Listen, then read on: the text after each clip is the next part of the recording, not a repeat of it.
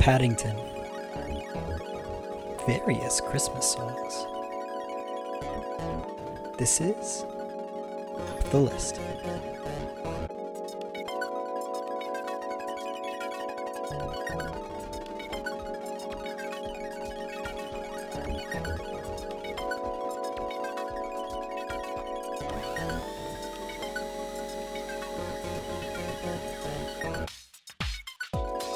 The best intros are when we lose it at a joke right before we start recording. So this is perfect. Like that's been the past 3 consecutive episodes.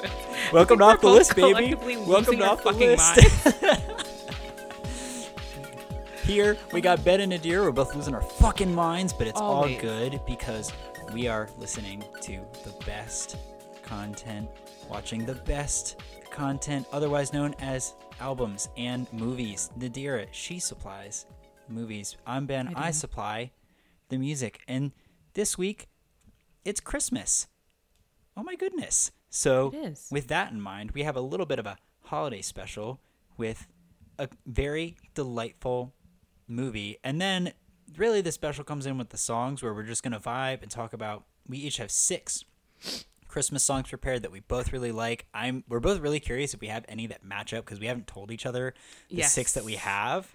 Yes. But because that's a little bit loose, we want to start the episode a little bit more structure. We're going to go into Paddington first. So Nadir, would you like to tell us about Paddington, how it came to you? Honestly, I actually don't know any of the history of Paddington or anything like that. So if you could start with some of that, that'd be great. Sure. Yeah, and I don't know that there's that much history that's not amorphous in some sort of way. So Paddington is a film that was released in 2014. It's an animated film. It was directed and written by Paul King, who's directing the new Wonka film starring ya boy Timothée Chalamet. So I'm really interested to see how that turns out based on what I know of Paddington, which is really funny comparing those two things. Based on story by Hamish McCall, but it's actually really adapted from children's stories / books, but more so just stories. I think they might have been, quick television spots or radio spots in Britain, but children's stories of Paddington Bear, which was a character created by Michael Bond. So Paddington Bear has been a familiar character to people, particularly British people and British children, for decades now, I think. I should have looked up when Paddington Bear first came into sort of cultural recognition or entered the world as a beloved children's character. It feels like a character that might not have a defined year. Yeah, and I'm not sure that it necessarily does because he definitely doesn't have a defined form. There isn't it's the Paddington Bear books or the Paddington Bear TV special or the Paddington Bear. He just kind of exists as this lovely character that British children know and love. So people are familiar with Paddington the bear, but it hasn't been turned into a sort of global phenomenon to the point that it is now before this 2014 film. So this 2014 film stars Ben Whishaw, who voices Paddington. It also stars Sally Hawkins, Hugh Bonneville, Nicole Kidman, and a whole bunch more. It was produced by David Heyman, which is the reason why almost everyone all British films are like this anyway, but almost everyone from Harry Potter shows up in it because David Heyman produced all of the Harry Potter films. I was wondering. I was why is Professor Slughorn giving advice right now? Yeah, and Molly Weasley was the grandmother, Mrs. Bird. Who else was in it? The voices of Paddington's aunt and uncle are Dumbledore and Umbridge. There's just a lot. Wow. Yeah, and Dumbledore, Michael Gambon's voice, I can always pinpoint right away. I'm just oh, that's Michael Gambon. But I didn't actually realize that was Imelda Staunton's voice before I looked it up, and I was oh, that makes a lot of sense. It was familiar, but I wasn't sure. But yeah, so there's a bunch of them in this film, and then in Paddington 2 there's even more Harry Potter's greatest hits of actors and actresses that show up in that one as well. So David Heyman is the likely reason why he produced the film. Paddington is a children's film, that much is true, but it is surprisingly critically acclaimed and renowned. You know, it is, for a children's film, it has a 97% on Rotten Tomatoes and a 77% on Metacritic, which is some level of unheard of. Didn't it have a 100 for So that's Paddington 2. Oh, That's Paddington 2. Okay. And I'm going to get into that a little bit because I wanted to show you Paddington 2, but you can't watch Paddington 2 without watching Paddington 1. And the first Paddington is just so lovely, or at least I think so. We'll get to it. So I was just like, let's just start with this one. But there was a big controversy, not controversy, like it was fun, you know, jokes, whatever, but big quote unquote controversy that happened earlier this year. And it turns out that that's the second controversy that Paddington 2 is a part of. So in January of 2018, Paddington 2 was considered the most reviewed film ever to remain at 100% on Rotten Tomatoes. So it had 164 positive reviews, keeping it at 100%. It had beat out Toy Story 2 and a whole bunch of other ones. But then Lady Bird came in and kind of swept it, you know, with the most positive reviewed film ever, until I think at Lady Bird's like 196th review, it had finally got a negative review. And so then I don't know who holds the title now, but it's kind of been like moved on from time to time. So that was the first time people were like, oh my God, Paddington 2 is beating everyone in Rotten Tomatoes. The second time was earlier this year. Citizen Kane, known as the best film of all time, like widely revered as the best cinematic experience in film of all time. The only one that ever even touches it is The Godfather, and even people are like, Citizen Kane is better than The Godfather, whatever. It, you know, had a score of 100% on Rotten Tomatoes. It was knocked down to a 99% after a negative review from 80 years ago was found and then logged into the system. So when it was knocked down to a 99%, Paddington 2 remained at 100%. That's incredible. And was technically on Rotten Tomatoes, with the amount of reviews and its score, was considered the best film of all time, still having held that score of 100%. But then in May of this year, someone ruined all the fun, and there was a negative review from 2017 that was logged into the system, dropping Paddington's score also down to 99%. And then, you know, they kind of stayed, you know, where they were originally. See, I kind of knew about all of this tangentially, and the funny thing is, this is the most I knew about Paddington, and just from this, I was like, well, the movies must be good. I hope I get to watch them at some point. And then you were like, you're watching Paddington, and I was like, finally, I'll get it. I'll get what's going on here. Yeah, so Paddington, like I was saying, is extremely well reviewed and acclaimed, especially considering it's a children's film. Like, I don't know how I can adequately explain to people that children's films just do not get recognized by critics and during awards season. Like, it does not happen. I mean, it happens occasionally, but the film has to be extraordinary, which in my opinion, spoiler alert, this film is. But it really, like, and even then it might be a young adult film like Spider-Man Into the Spider-Verse, you know, which is actually about a teen and not for kids. But this film being for children, getting all of this, you know, good publicity and these positive reviews is like very unheard of. It was nominated for 2 BAFTAs, one being Best Film and the other one being Best Adapted Screenplay. So Paddington is like, it's like, you know, when they're like, talk your shit, like Paddington was talking its shit come award season. It was like shutting these bitches down. You know, it was doing everything that it came to do. With that all being said, we know kind of how I feel about Paddington before we get, I guess I should explain what it's about. I guess I should do that. I mean, it's about a bear. It's about an anthropomorphic bear that talks. But basically the whole point or plot of Paddington, the first one, is Paddington is this special species of bear that can speak to humans from Darkest, Peru, which is just darkest Peru. Paddington, like famously in a red hat and blue coat, it finds his way to London, where he meets the Brown family, and they find him at Paddington Station. That's how he gets the name Paddington. And it's basically about him fulfilling his lifelong dream of moving to London and living in London, but also finding a family. So it's about his sort of assimilation into the human world and human society, and also about his relationship with the Brown family, which is a mother, a father, I think a grandmother. They call her Mrs. Bird, but I think she's a grandmother. She's like a housekeeper. Is she? Yeah, okay. I wasn't sure. At least that's what I remember from it, is that she's technically the housekeeper. But then she had known them when they were like, she kind of spoke about the father, at least. Like she had known him for a long time, so I wasn't sure. I wasn't sure. It's not. I mean, I'm sure it's made very clear at the beginning, but it wasn't. Yeah, it wasn't that relevant. Yeah, and 2 children, like a tween or young teenage daughter, and then a young boy. So that's the Brown family. I forget all of their names, but it's fine because it doesn't really matter that much. And it's about what they teach Paddington and what Paddington teaches them, and family and love and belonging and all the lovely things. It's also, which I love about it, also about the love of marmalade, which I think is just really funny and lovely, because who doesn't love marmalade? But yeah, so that's what Paddington is about, loosely. Ben, what did you think of the film?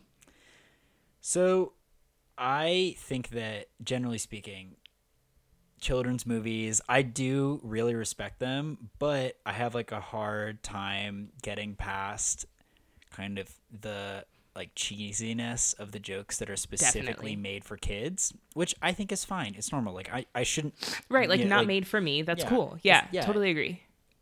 But this is one of the few children's movies where I'm like, wow, whoever like sat down and wrote out these jokes they are so funny. I was laughing at this movie more than some of the comedies we've watched so far. I was laughing out loud at this movie so many times. And the funniest thing is like, or the most impressive thing I should say, is that this film is funny not only in like written jokes, but in like visual jokes, in like slapstick comedy for an animation, and like animated jokes. Like the joke when they talk about the orphanage and they rename the orphanage with the that's exactly what I was going to bring up. It's so funny. Yeah, and that is just like, that's like their comedy in this movie in like a microscope, or like in like a single example. Like it's very, very quick, clever, but at the same time like accessible to all ages. Yes. And when Paddington sees the sign that's like stand on the right, and he ends up standing on one leg instead of moving over again. Hilarious. Like and I'm like, okay, all these comedians complaining about how they can't do comedy because everyone's so sensitive need to go and fucking watch Paddington. Okay, you need to go watch Paddington, because that shit is hilarious. And it's so cute because you can tell that there are jokes that are made for young kids. It's like, oh, the kids are gonna love when there's marmalade all over his face, you know, that's funny. But then there are the jokes, like the joke about the orphanage, that's like for us. And then there are jokes that are like subtext jokes about like immigration and insider trading, and you're like, no, child, like this was made for me. This is made for an adult. Or when there's the sequence where the father has to dress up as, oh my god, the false arm. The false arm. That sequence so is so good. It's so good. I really appreciated that. And so I guess my like general thoughts on it is, I think that it is probably one of the best children's movies I've ever seen. Yeah.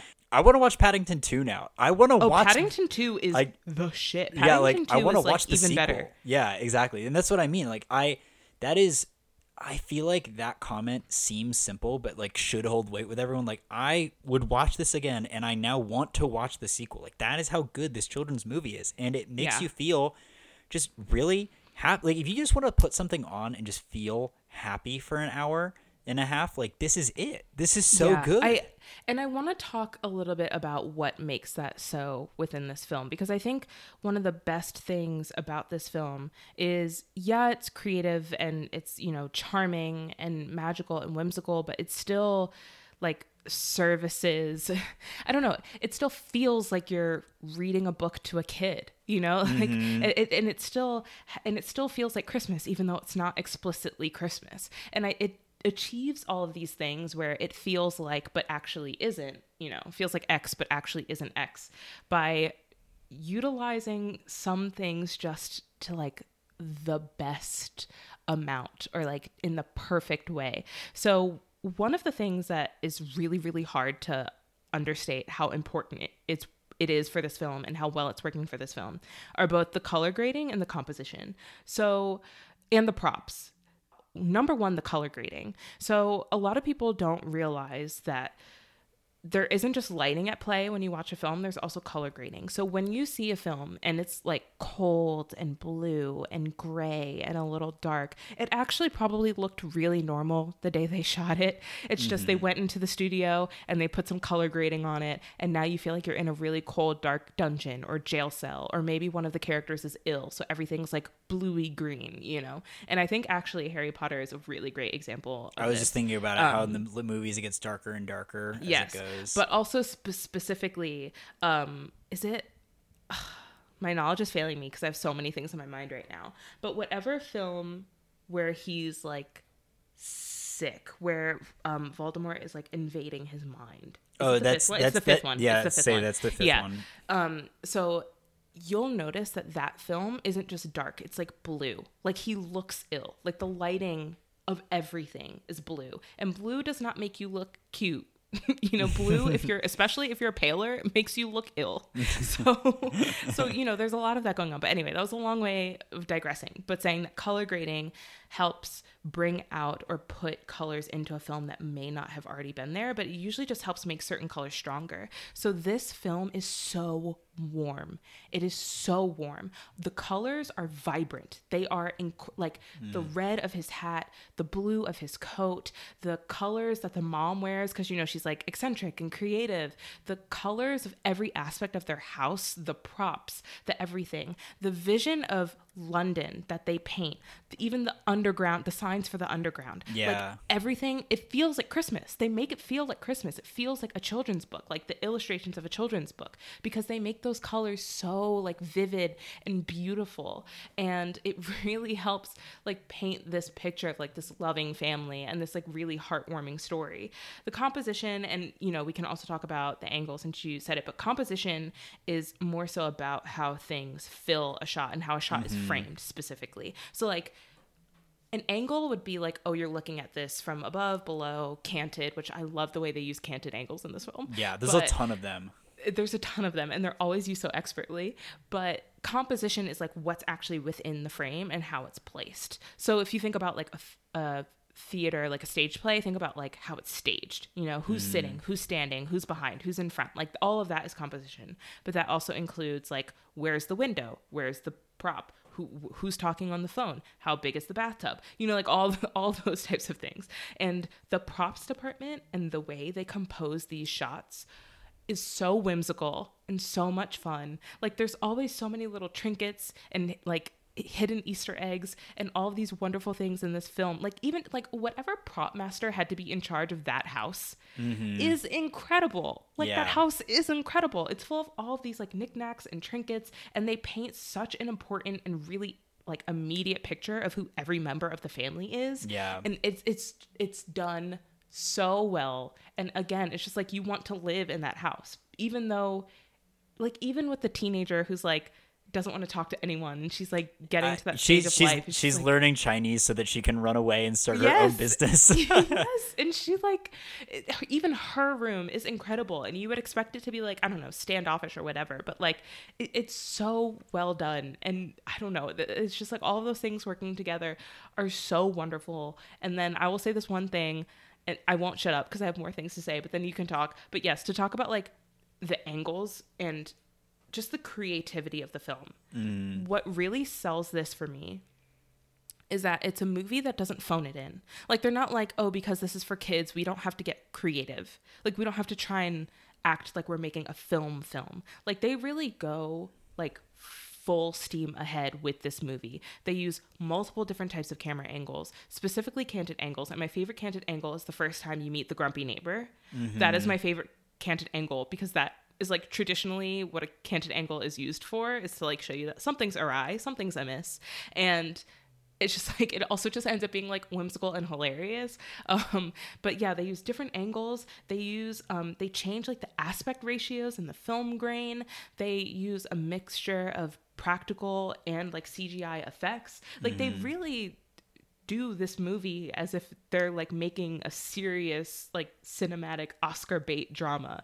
That's how they're approaching the techniques behind creating this film. And it's so important because kids also deserve to have like quality films, you know what I mean? Mm-hmm. Like, and adults do, because they're the ones who have to take them or watch them with them. So it's like, why not just actually make these movies like you have a vision, like you're a filmmaker, you know? Instead of watching Despicable Me or Minions Revenge 13. Which is so dumb, because Despicable Me 1 is good. That movie is good. The rest annoy me because like, why? Why? Like, it's using techniques that were used in Birdman. Michael Keaton. Like, you see what I'm saying? Like, it's not afraid to like be a film. And I love that, because this film is better than There Will Be Blood. I said it. Oh shit. I said it. I love Paddington. But yeah, no, I'm so glad that I saw this movie, and now I feel like it's so easy for me to like pull movies out of my back pocket when people are like, yeah, I want like something artsy and like that'll make me think. But when someone has texted me and is like, hey, like, do you have any recommendations for just like a fun movie? I feel like I'm a bad person with that, because like I don't watch a lot of fun movies that I'm like, oh, you should recommend. But now, so they feel like precious gems to me. And this feels like the most preciousest of all the gems. Like, it was just so good. Now, to everyone, when they're like, do you want something to make you feel warm and fuzzy? I'll just be like, I have the bear for you.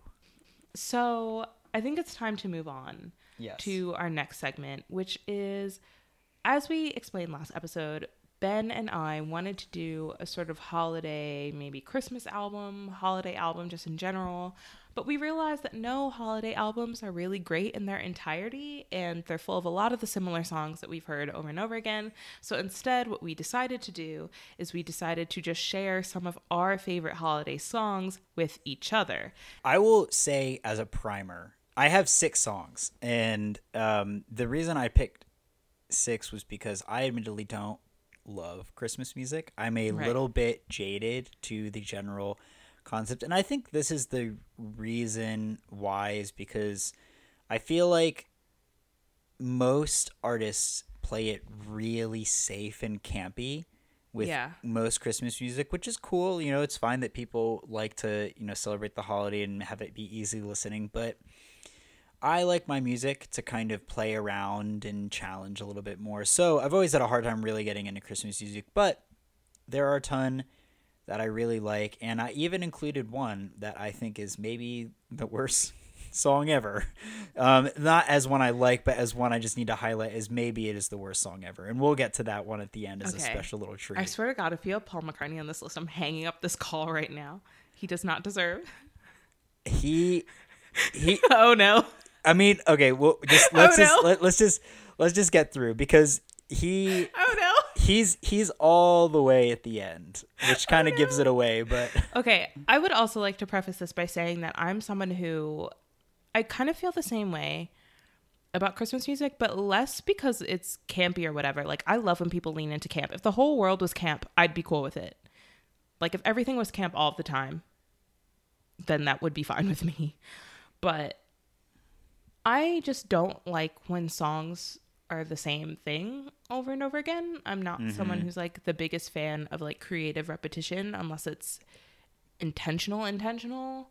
But when it's just like, this is a classic song and I have a beautiful voice, so I'm going to sing it, but not like I'm going to alter it in some sort of way, that's not really like my favorite thing. So I have this whole playlist called Yes, They Know It's Fucking Christmas, where I just have all of my favorite Christmas songs, and I think only like 5 of the however many on there, which might be like 40 or something, are even classic. Like, the rest of them are other, and I'm gonna hold off on saying which other, because I will definitely mention some of them.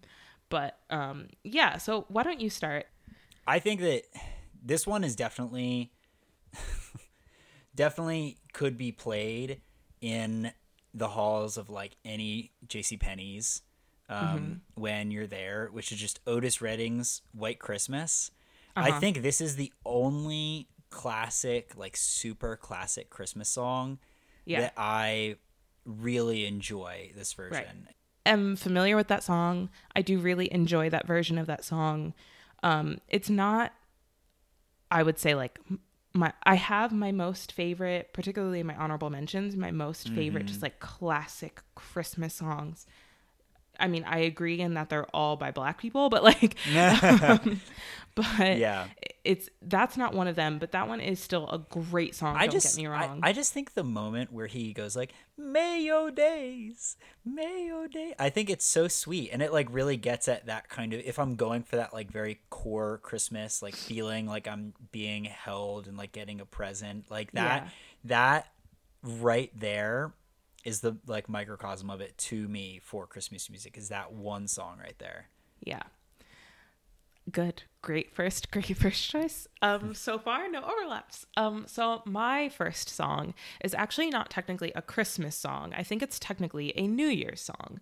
And it is it happens to be on one of my favorite Christmas albums. And for me, this is the only version of this song that I even really enjoy. And I do thoroughly enjoy it. And it is Auld Lang Syne by Boney M. And only Boney M. Because to me, I've never heard this Boney version. M is like the kings and queens of Christmas music. I think it's a really common album to like, and specifically like band to like if you're from the Caribbean, which is probably why everyone I know in my family is into it, and like other people I meet who are also Caribbean in some sense of the word know of it. But I don't know, they have this song that my grandfather used to sing like to me, but he also just, my grandfather was the putterer of the family, so he used to putter around the house, and he used to sing under his breath while he would putter around the house.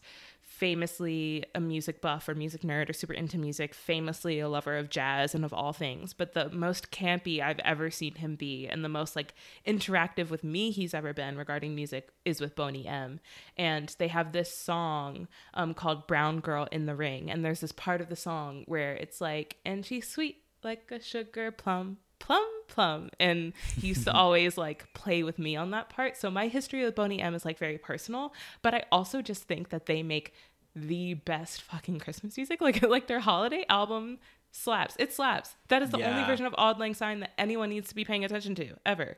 Moving on to my second one. This is the one that maybe I think is most likely to have crossover from what I have. My second one is also one that's maybe the most likely to have crossover. Yeah, and I'm excited. I think that this one is... I really like it for how me and my friends meme about it and how we play around with it.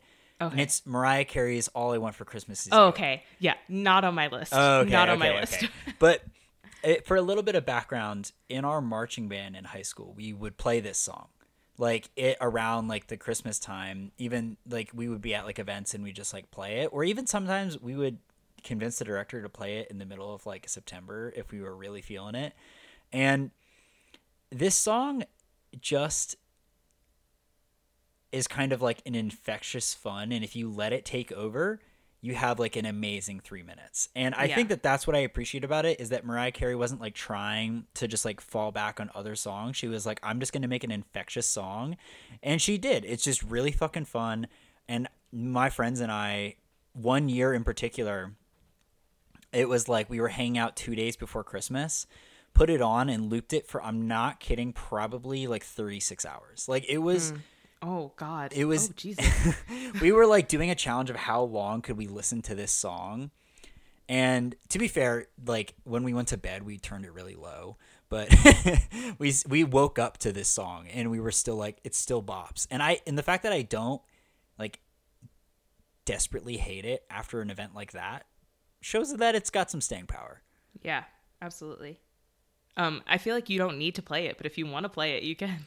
No, I don't need to play this one. Everyone, as soon as I said it, everyone heard, like everyone knew. My feelings about that song are that I'm tired of it, honestly. But I just think it's a great song, though. The first 18 years of my life, when I heard it incessantly every year at some point, were great. And I think I'm just at the boiling point now where I'd like to not hear it for like 3 consecutive years so I could love it again. but it is a great song. And Mariah Carey did her absolute motherfucking thing on that track. Bitch is getting bags of money off of one track. Where they do that at? Yeah. Like, her entire career on, is buoyed by that one song. It is, as it should be. Yeah. She said, yeah. I'm working smart, not hard. You should try it. Like, we stand. Nothing against that song. I'm just a little, I just need a little break from it. Just a little break. I recommend a 36-hour listening session. Jesus Christ. That's why when you said that, I was like, oh God, that sounds like my nightmare. But with that being said, here's my second song, which we still might have on the same list. And what really annoys me is, like, so a song exploder for this song came out recently. And I was like, okay, now that an episode of Song Exploder has come out for the song, and I had already picked it because it's already one of my favorite Christmas songs from one of my favorite Christmas films of all time, I was like, oh, Ben might remember the song exists and then put it on his list. Yeah. But so far it hasn't come up. And it is What's This from The Nightmare Before Christmas, sung by Danny Elfman. It's my next one. It's my next one. There's the first crossover. I was on mine before the Song Exploder, so we were ruined before anyway. It's so, that movie is so fantastic. It's so good. And I do just want to pay attention to Danny Elfman's line reading of ghouls. In the verse, Past the Bridge, he says, I forget what the actual line is, but it's like, oh, look, there's children sleeping. There's children still in bed, but look, there's nothing underneath. No ghouls. And the way he says ghouls is, that's like, right. The word ghouls is the reason. It, like, explains everything you need to know about why the song is so amazing. It's so, like, I implore you to listen to it, but then when you hear him say no ghouls, to go back and listen to that part 10 more times, because it is so good. I mean, it was inevitable that I put something from that movie on that, because it is it's like tied with A Muppet's Christmas Carol is my favorite traditional Christmas movie. Those are my two favorite. Because those are the two best ones. The other ones don't need A Muppet's Christmas A Muppet's anything realistically is just better. But yes, I agree. Awesome. Well, this pick is also a little bit cheeky, but I've realized just unironically like this song, and it's Kanye West's Christmas in Harlem. Yeah. Do you know that song? I do. And what's funny is that so this isn't on my list. Mm-hmm. And so I'm kind of scared to mention it, because what if it's on yours? You can cut it out if it's on yours. But on my honorable mentions, which almost made it, because it is actually one of my favorite Christmas songs, is Christmas in Hollis by Run DMC. Oh, yeah, that's really good. It's not on mine, but it is really good. And so every time I think about Christmas in Harlem, I think about Christmas in Hollis, and I'm like, this is hilarious. The fact that these two songs are the way they are and that this exists. But yes, go ahead. There are so many hilarious lines in this song that just, like, I think this was like the first Christmas song I listened to that I would, like, subverted the idea of, like, it was like a Christmas song, but it, like, wasn't one of the traditional ones I heard, and I heard it when I was like 14, so it, like, blew my mind naturally. But when I remember just being 14, and it was like oh yeah, it's like, my only question is where my presents. She said she got a gift for me that ain't for the kids to see. I remember being like 14, being like, what's the gift? I love that so much. And as I've gotten older, it's just like the beat and the way the whole, like, song rings together. Yeah, it holds, like, a very nostalgic place in my heart. I really think that this is, like, I wish that this song was more played and got, like, more love and would be, like, played. It feels like a song that could be played at, like, a JCPenney's, and I don't understand why it isn't. Yeah, it's not one of my favorites personally, but I also don't dislike it. It kind of falls in that category of, like, these are other Christmas songs that exist that are good. And if someone played them, I wouldn't change the, like, station. But, you know, not one that I'm going to, like, put on my list. But I definitely appreciate that we can talk about Kanye West in other terms that have nothing to do with things I don't want to talk about. Yeah. So that's always good. Yeah, when I hear this song, I just imagine him in a polo and not right, like a little you imagine him unproblematic, even though that is not the case necessarily. Like it's that video where he, like, is looking at a woman's ass in the polo and he's, like, smirking at the camera as he's doing it. That's the Kanye in my head as this song plays. Who hasn't done that, if we're being honest? Exactly.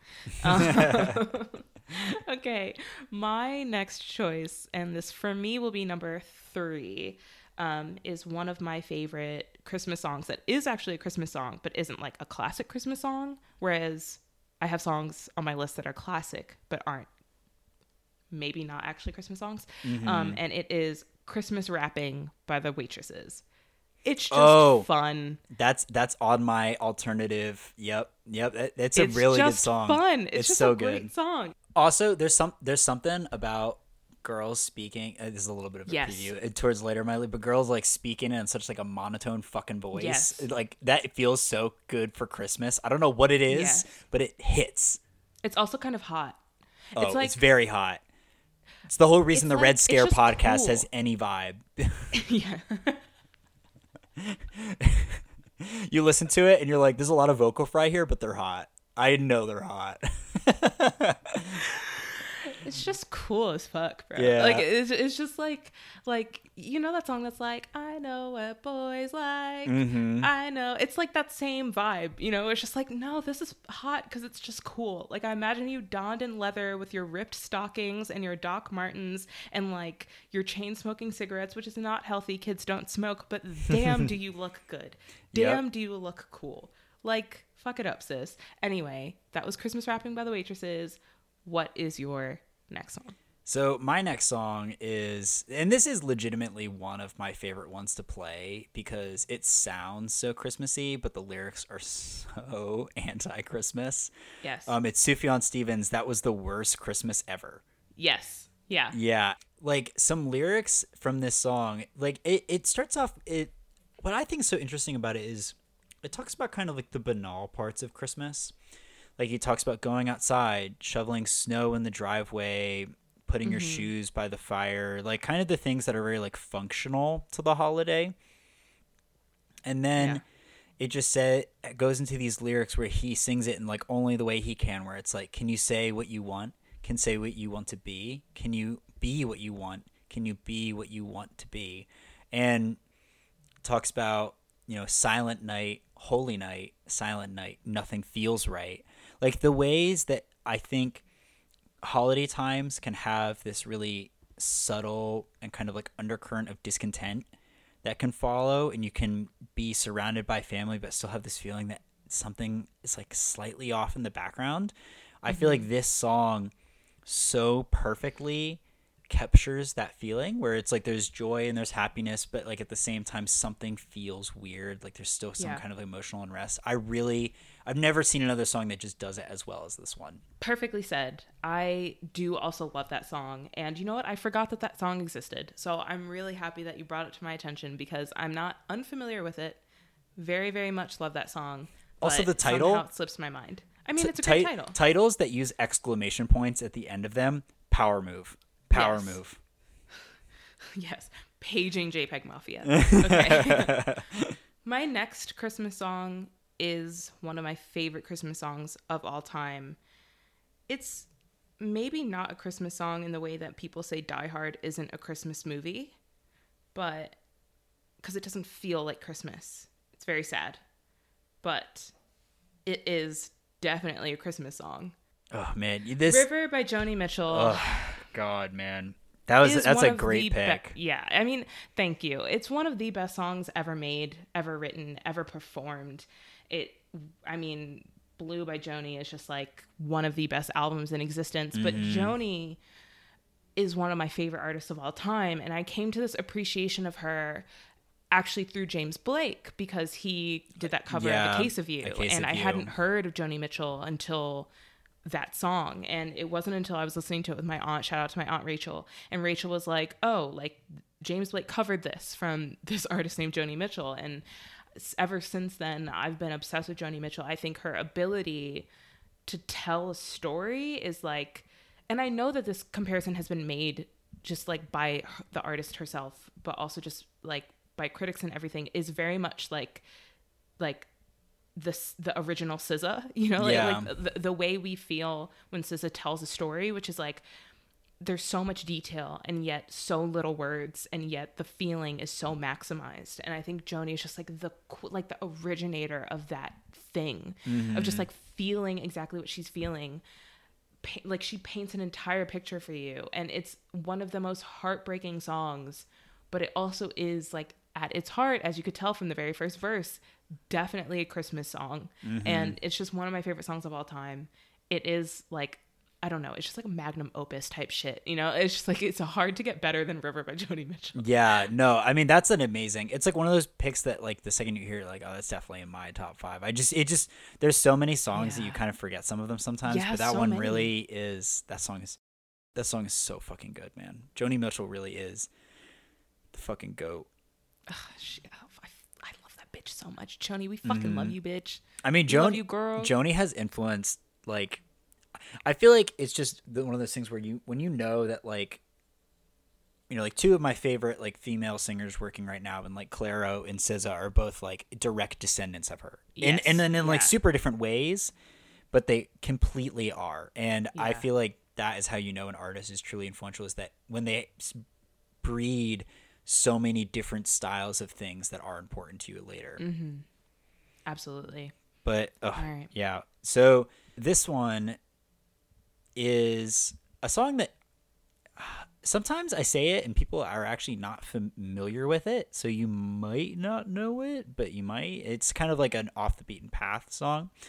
A little bit. It's I Don't Intend to Spend Christmas Without You by Margot Guerin, I believe is how you say her last name. The song to me was like lost in oblivion. Yeah, and I think that that's how a lot of people feel with this song. I will say the funny story about this song is that I heard it and I originally hated it. I thought it was like really like kind of like pitchy and annoying, and her voice is like really high the whole time. So it frustrated me. But then one time I was driving through kind of a Christmas light show, and it came on, and I was instantly like, wow, this is actually one of the best Christmas songs ever. It has so much character and quirk to it, and is recorded in a way that feels really earnest, and also at the same time, I love a good song that can talk about like a really painful topic in a really like fun and chirpy way, where on the surface you're just like, we had a fight, what of it, you weren't even right, but then like, but at the same time on the inside you're like, oh. Yeah, on the inside you're crying because the lyrics are horribly sad. It's like, I don't want to spend Christmas alone, come back. And also, I like, we've talked about how we love a good title, and just I don't intend saying intend, like understanding that you can't control, you're just like, I don't intend to spend Christmas without you. Like, that is such like a sassy title. Like, I'm not intending on it, but if you're being a little bitch, then it won't happen, I guess. Like, definitely adding that one to my playlist. Great pick. Yeah, great. I think that song is awesome, and I think it is like such a fun deep cut Christmas song. Yeah, absolutely. Ugh, we love a good deep cut. This is not necessarily a deep cut, but maybe a deep cut when you think about Christmas songs. My next choice is Another Lonely Christmas by none other than Prince. Oh, that's my next one. Are you serious? Yep. Oh my God, I thought you were joking. Nope, that's my next one. Not even joking. We have two matching songs. That is crazy. Man, I fucking love you. I'm just mad that I beat you every time. It was you literally didn't even get one over me. Like, yeah. Listen, you should have never told me to rearrange my list, because this never would have happened. Oh, it's fine. It's whatever. Oh, man, I'm sorry. I hate to do it to him, but do it to me. It's so good. Honestly, it's like, for me, it's like Prince at his best. Like, it's like the drama, the theatrics. It feels so big. And it's satisfying, but it's also like, just, it's so good. Like, his voice to me has almost never sounded better. He's like pining, but it doesn't sound annoying. Not that Prince has ever been annoying to me, but like the nature of his pining isn't annoying, and sometimes the way it is in like Purple Rain, the film, even specifically. But it's like, it's so earnest, but it's so grandiose, and it's just like, it like washes over you like a fucking tidal wave. It strikes his like nothing compares to you, like, songwriting thing, where he just manages to perfectly hit that word you said, the drama of it. It's so he very few people could walk a line that high and not fall off, but he was just one of those people who could do it. And when he does it, oh my fucking God, just incredible. Yeah, that is also, like I said, is on my list as well because wow. How many backups do you have? I can pull up. I've got a whole playlist. Okay, cool. But my next, I mean, this is technically my last song anyway. Right, sure. But, and it's definitely like the least Christmassy of all of them. Mm-hmm. But I, without fail, play it every Christmas. Mm-hmm. And it's A Christmas Fucking Miracle by Run the Jewels. Yes. That's on my playlist. Oh, yeah. Mm-hmm. It is so good. It is a lot of fun. No, great choice. I love that song. It's also on my playlist. Run the Jewels is just so fucking good. Yeah, just hard to even fathom how good they are. I mean, yeah. I've now essentially said 8 songs because 2 of them were big. Right. True. I wanted to talk about this particular artist, but anyway, my last song for my main list is The Return by Chance the Rapper. Oh, I know this song. What I love about the song, besides the fact that, it's back to like artsy fartsy rapping or whatever, and like the beat is super warm and like really does feel like Christmas, and like it's very contemplative, and it's one of the things that I really love the most about certain songs where it's actually just like a list, mm-hmm. a 3-minute long list, but it just like feels good and sounds good and still makes sense, and so you like rock with it even though it's quite literally just a list. Is that this song, I should look up the year the song actually came out, but the song came out relatively recently, and it reminds me of like the chance that we wish we still had. Yeah, and the chance that we used to have. Yeah, it was 2020. Yeah, mm-hmm. It just makes me really nostalgic for the days of like acid rap, and it really like goes to show like how talented Chance the Rapper really is when he like sits in his bag of like doing what he's best at. Mm-hmm. And it's so reminiscent to me of like the Chance before, what is it? The Big Day? Is that The Big Day? Yeah. That is the worst album. Yeah. It is so reminiscent to me of the Chance that we had before The Big Day. And I mean, yeah, just like I said, like acid rap and 10 Day, like early days Chance. And like what better way to give people like the spirit of Christmas and like being home with family and nostalgia than like your old self, and the self that that people long for. And it's just like it's like this perfect little microcosm to me that like whenever I hear it, it just reminds me of like better times, and it reminds me of summer camp, and it reminds me of like sitting on the back of the bus, and it reminds me of like being at Christmas and like being nostalgic and like thinking back to all of those things. And what's so fascinating about it is that this was a song that was made almost 2 years ago, but like a year ago now, like it was released in 2020. And it's just like, to me, it's magic that something can feel like it's been with you its whole life, even though it just sort of came to you. And I absolutely fucking love this song. And we can say whatever we want about Chance the Rapper, and I have said it on record multiple times, but I was one of the first people that I know who was a fan of his.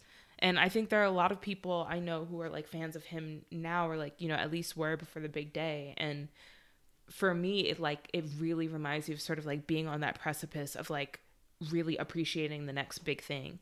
And I just really love this song so much. Yeah. So that's my last song. Yeah, no, that's really great. And I mean, it is an amazing, like, weird return to form that just existed for this brief moment with him. Yeah.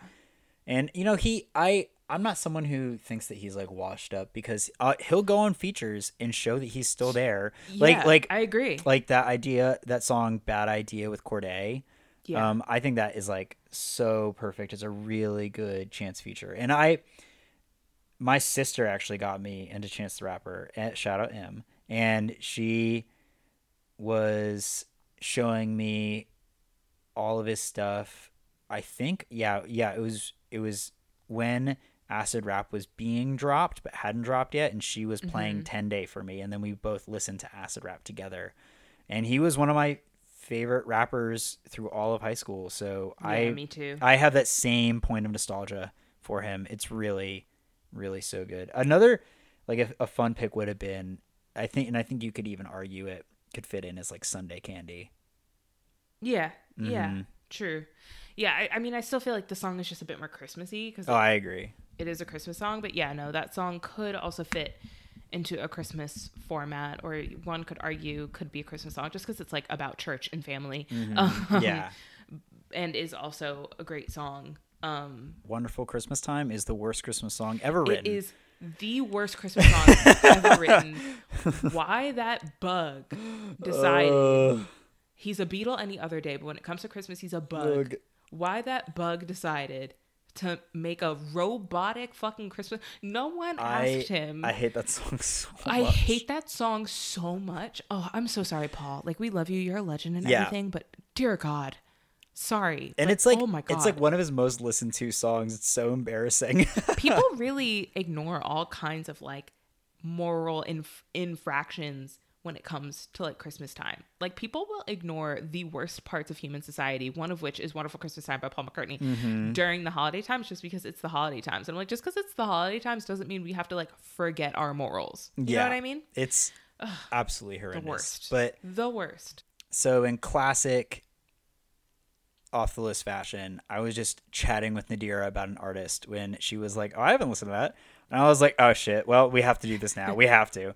And it's The Downward Spiral by Nine Inch Nails. Yeah. One of the most important albums, like, in the entire American, like, Nine Inch Nails are so critical to everything. Like, listen, Trent Reznor. I can hear you already. I'm very, very familiar with Trent Reznor and his work, and especially his work with other people. But have I listened to this album in full, or any Nine Inch Nails album in full? No. So don't give me that look. I'm not dumb. I'm not dumb. Don't groan. I'm aware. But just like Kate Bush, we're gonna get there. Yeah. All things need to be righted, and that will be righted. It's hard to come up with a film that could match Nine Inch Nails, I think, especially when one person maybe forgot to come up with a film that could match Nine Inch Nails. So I'm just going to suggest a film that I have been waiting. It is Holy Motors. It is a French film, and I forbid you from looking up anything about this film. Yeah, I don't know anything about it. Absolutely best when going in blind, and it is a film that when we reconvene, you will turn to me and the first thing you will say is, what the fuck did I just watch? And it will be so worth it. It will be so worth it. I can't wait to talk about this movie, but I also don't want to give a single detail away because like it is truly one of the best surprises I've ever been surprised with in my life. So your movie is Holy Motors. And that will be our first start to the new year. Woo! It's so exciting. And now we can say bye, everyone. Oh my God. It's been so long. Please, we're like gasping for air. Yeah. So bye. Happy holidays. Just for the record, this was an hour and a half of recording. So if what you're listening to is like 50 minutes, just know that we tried. We tried our best. We lost that battle. We lost that battle. Happy holidays. Bye. Bye.